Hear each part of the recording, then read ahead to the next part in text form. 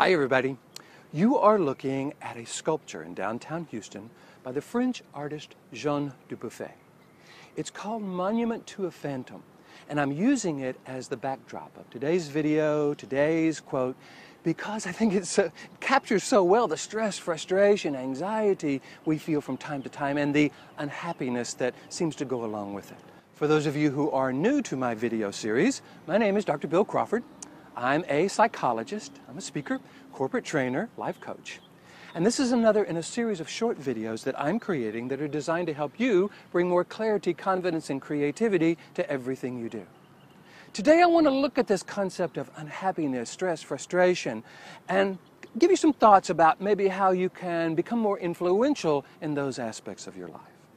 I'm going to use another quote by another Frenchman by the name of Marcel Pagnol. He looks at unhappiness in a very unusual way. He says, the reason that people find it so hard to be happy is that they tend to see the past as better than it was, the present as worse than it is, and the future as less resolved than it will be.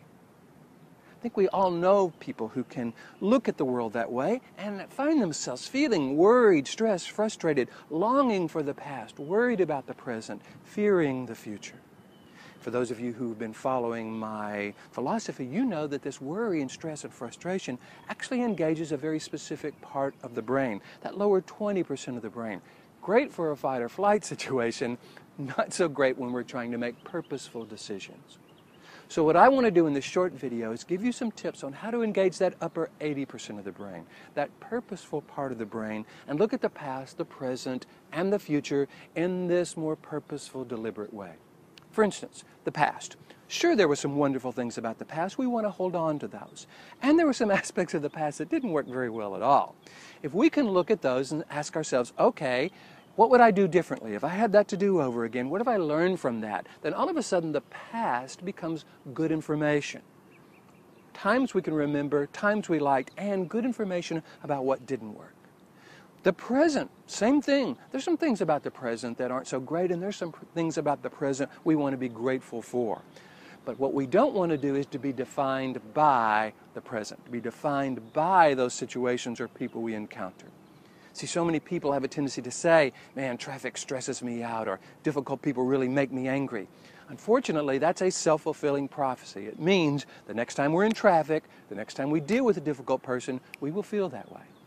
I suggest instead we decide who we want to be, how we want to define ourselves. Make that our highest purpose, not just in terms of how other people see us, but who we are from the inside out, who we would be if we were teaching this to someone we love.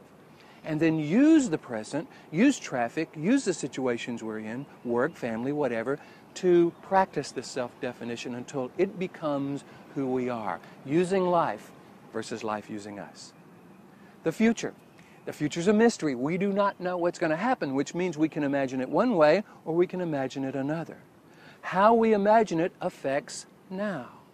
If we worry and worry and worry and worry, and then whatever we worried about doesn't happen, often at that moment we feel good. Whew. Unfortunately, that just makes worry what we do next time, and here we go again. What I suggest we do is say, okay, we don't know what the future is going to be. It can be this, could be this. If I imagine it this way, how do I feel now? How does it affect now? If I imagine it this way, how do I feel now? See, again, we want to be purposeful in the part of the brain we are engaging now.